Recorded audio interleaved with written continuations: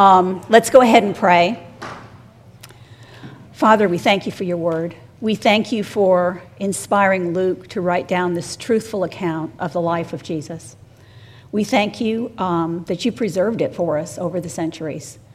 Father, we ask that by your Spirit you would come and teach us this morning. We ask that you would use your word, Lord, to teach us and to reprove us and to correct us and to train us in righteousness. And we ask this in Jesus' name. Amen. Okay, I apologize for the way I'm sitting. This is not a professional way to teach, but I had a knee replacement a month ago, and I was tortured at physical therapy yesterday, so this is the best I can do. I'm determined that physical therapy is an invention of the devil. Okay, so who is Jesus? Remember that Luke wrote his gospel that you may have certainty concerning the things you've been taught. So today I'm going to start with a short review because that's really the basis for chapter 6. Last week, we read about Jesus in his hometown in Nazareth. And after he had preached, the townspeople marveled and spoke well of him. But they said, "Is this not Joseph's son?" I hope at that point your brain was screaming, "No, this is not Joseph's son," because that's been Luke's main point up to this. In chapter 1, we had the testimony of the angel Gabriel to Mary and the words of Mary, Elizabeth, and Zacharias. This is the Son of God. In chapter 2, we had the testimony of the angels to the shepherds, the prophetic words of Simeon and Anna in the temple. This is the Son of God.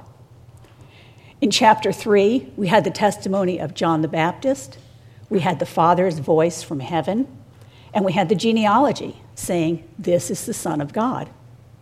In chapter 4, we even had testimony from the devil and the demons saying, "This is the Son of God." All these witnesses testified that Jesus is indeed the Son of God. And then we've seen Jesus proving it with power and authority. I don't know if you noticed how many times the words power and authority were mentioned, but if you didn't, I hope you'll go back and take a look at it. In Luke 2, we saw Jesus as a 12-year-old boy sitting at the temple, and he was asking questions. It's easy to read that and think he was asking questions because he needed some information. But that's probably not what that means. Jewish rabbis taught by asking questions. I think he was sitting at the temple teaching the teachers.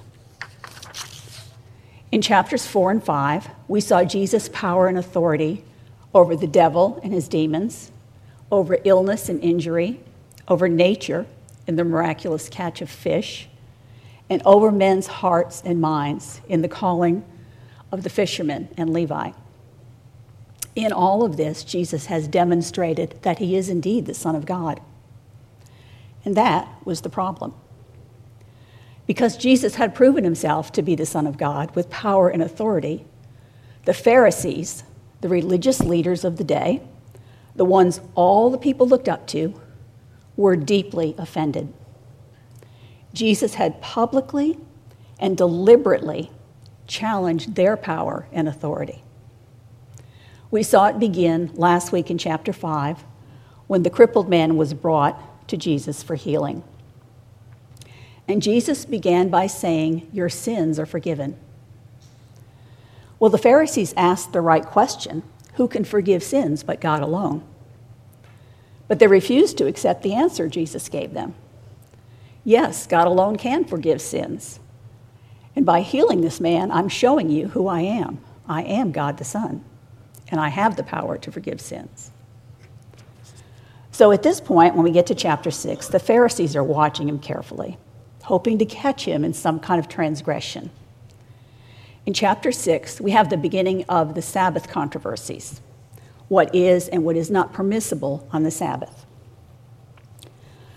Remember, the Sabbath was one of the main things that set the Jewish people apart from the rest of the world. So chapter 6 opens with Jesus and the disciples plucking and eating some grain on the Sabbath. And the Pharisees, who must have been following him around, why else would they be in a field, immediately accuse them of breaking the Sabbath. The basis of their accusation was not that this was illegal. What they were doing was permitted in the Mosaic law. The basis of their accusation was not really that they were breaking the Sabbath, because they had not violated God's Sabbath law. The basis of their accusation was that they had transgressed the rules. Over the years, many rules and traditions had grown up around God's law, around God's actual commandments. And it all started with the best of intentions. Legalism always starts that way. In an attempt to protect themselves from violating the law, the religious men had established hedges around the law so they couldn't transgress it. For example, to avoid taking the Lord's name in vain, they just wouldn't say the Lord's name at all. To prevent themselves from working on the Sabbath, they had identified 39 different categories of work, and each of those had dozens and dozens of examples that fit within that category. For example, ladies, on the Sabbath, you would not be permitted to pin up your hair or put your hair in a ponytail or pull your hair back, because that was considered building. So according to the Pharisees, Jesus and the disciples were guilty of 4 violations of their Sabbath rules: reaping because they had plucked the grain, threshing because they had separated the grain from the chaff, winnowing because they discarded the chaff, and preparing food. None of these were an actual violation of God's Sabbath law to rest. So Jesus confronted the Pharisees. He reminded them of an incident in the life of David. They would have been very familiar with what happened here. The Lord's anointed king and his men were on the Lord's business, and the priest gave him food, gave him the bread of the presence that was on the table in the Holy of Holies, which only the priests were allowed to eat. So the priest actually broke one of God's ceremonial commands in order to meet David's need. And he's not rebuked for it in the Old Testament. So Jesus is arguing from the greater to the lesser here. In David's case, one of God's ceremonial laws was broken. But here, there were no laws broken.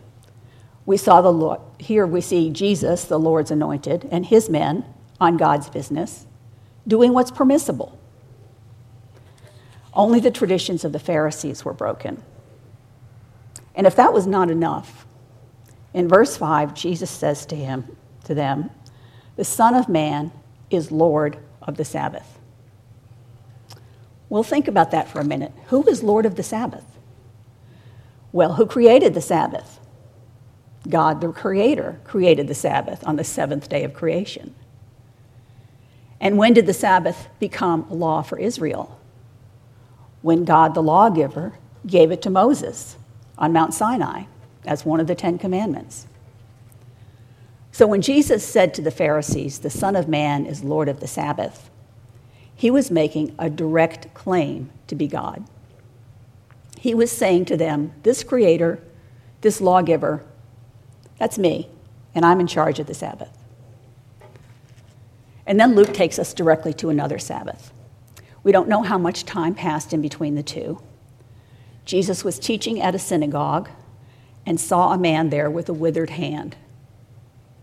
Luke tells us that the scribes and the Pharisees were watching him to see whether or not he would heal on the Sabbath, so they might accuse him. And again, we see Jesus bumping up against their man-made tradition.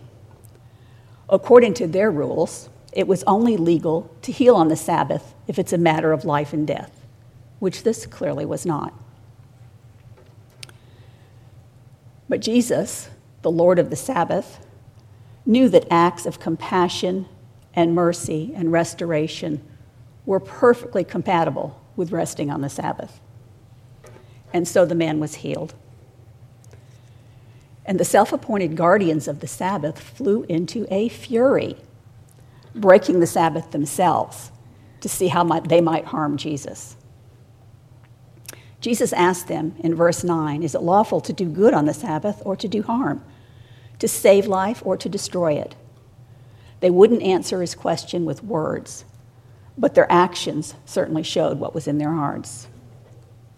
So this conflict between Jesus and the Pharisees, between God and man-made religion, would continue all the way up to the cross. So it became necessary for Jesus to appoint men who would carry on his work after the cross. And that's where Luke takes us next. Verse 12 tells us that Jesus spent all night in prayer to God the Father, and in the morning he chose 12 men from among his disciples. We know from chapter 10 of Luke there were at least 72 disciples. Probably there were more. So just as God had called out a people for himself, beginning with the 12 sons of Jacob, Jesus is calling out a people for himself, beginning with the 12 apostles. It's no accident that the 12 is there. These 12 men would receive special training and special gifting to carry on the work of the gospel. They would be his ambassadors. They would speak and act on his behalf. Well, 11 of them anyway. We know that Judas Iscariot had his own role to play, and he was selected even for that. So immediately after that, Luke takes us to the Sermon on the Plain. Is this the same sermon as Matthew's Sermon on the Mount? I don't think it is, but it might be. I'm not going to fight about it.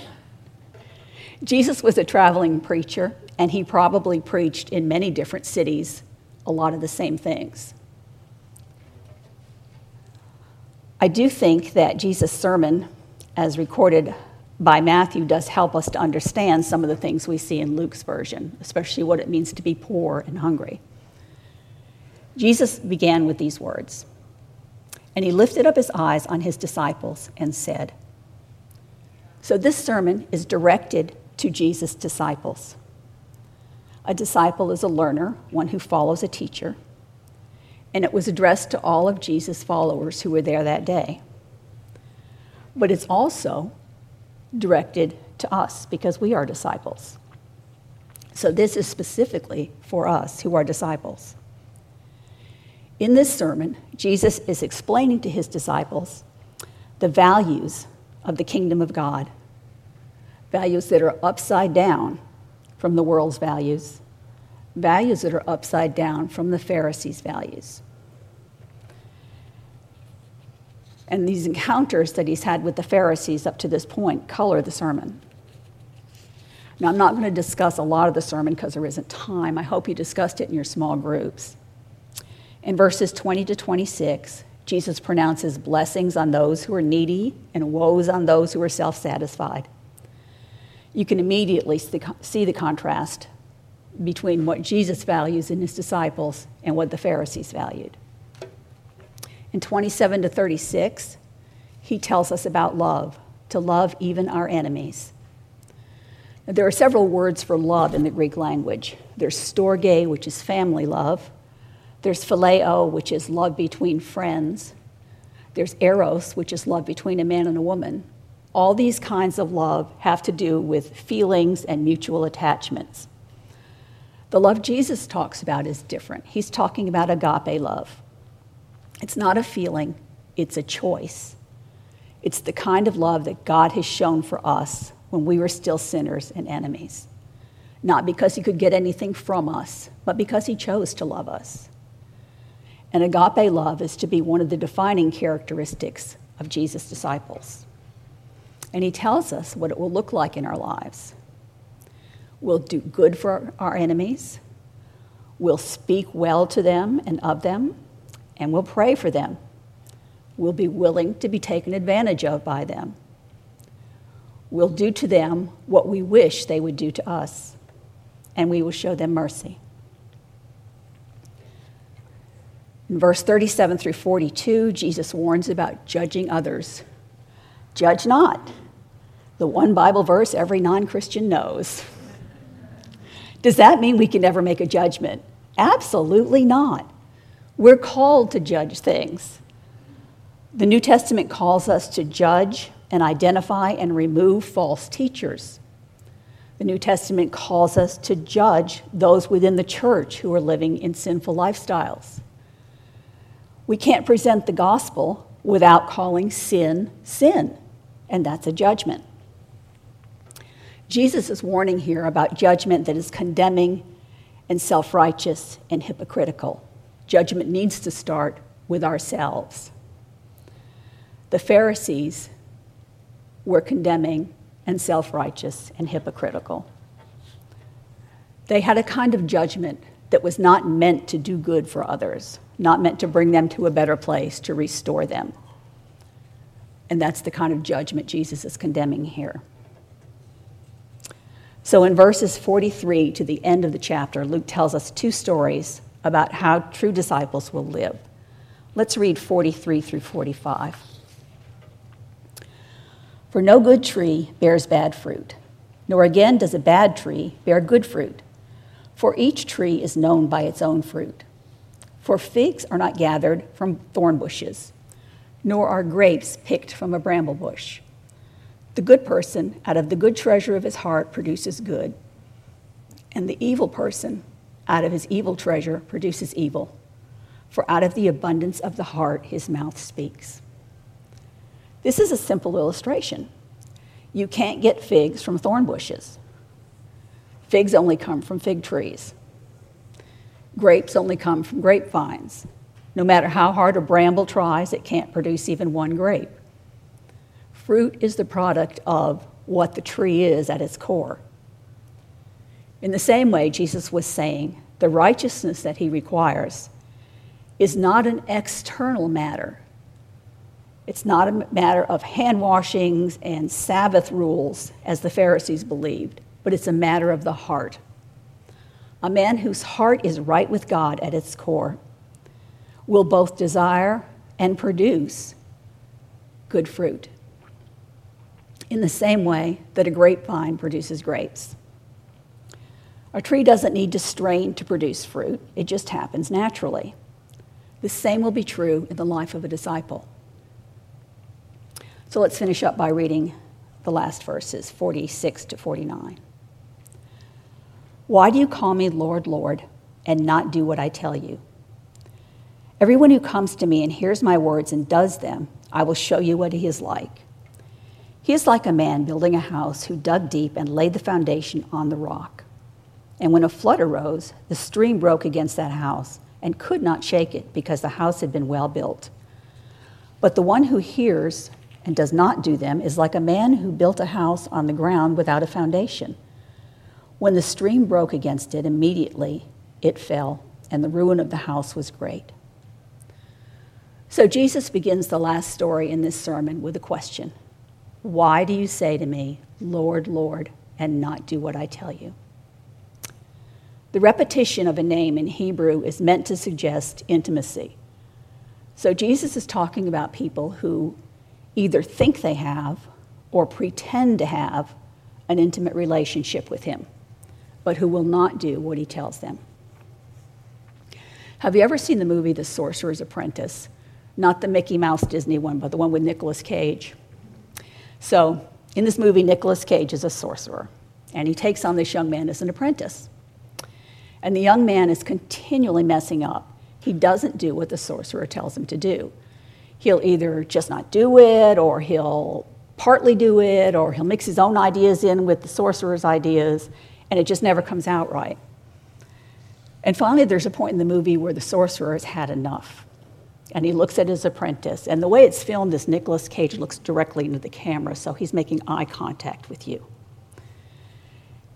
And he says to the apprentice, I'm not your mentor, I'm your master. And it just hit me because that's exactly what Jesus is saying here. It reminded me of these verses. Why do I call Jesus Lord, Lord? Why do I call him Master, Master? Because that's what Lord means. And not do what he's telling me to do. He's not my mentor. He's not giving me good advice. He's my master. He's God, the creator and the lawgiver. He has every right to demand and expect my obedience. And especially when my obedience is what's best for me and the people around me. So how can I be better at obedience? And I think that's what Jesus is talking about in this last story here. He tells us about the man who dug deep and laid his foundation on the rock. Well, the rock on which he built obviously is God. The Bible refers to God as the rock, and Jesus as the foundation. The man in Luke's version of this story didn't merely choose to build on the rock rather than on the sand, like he did in Matthew's version. In Luke's version, he had to dig deep, and I think that's the key words to this story. He had to dig deep to get to the rock. Digging deep is hard work and time-consuming. Have you ever planted a tree? It is hard work and time-consuming. What Jesus is talking about here is discipleship. Discipleship is hard work and time-consuming.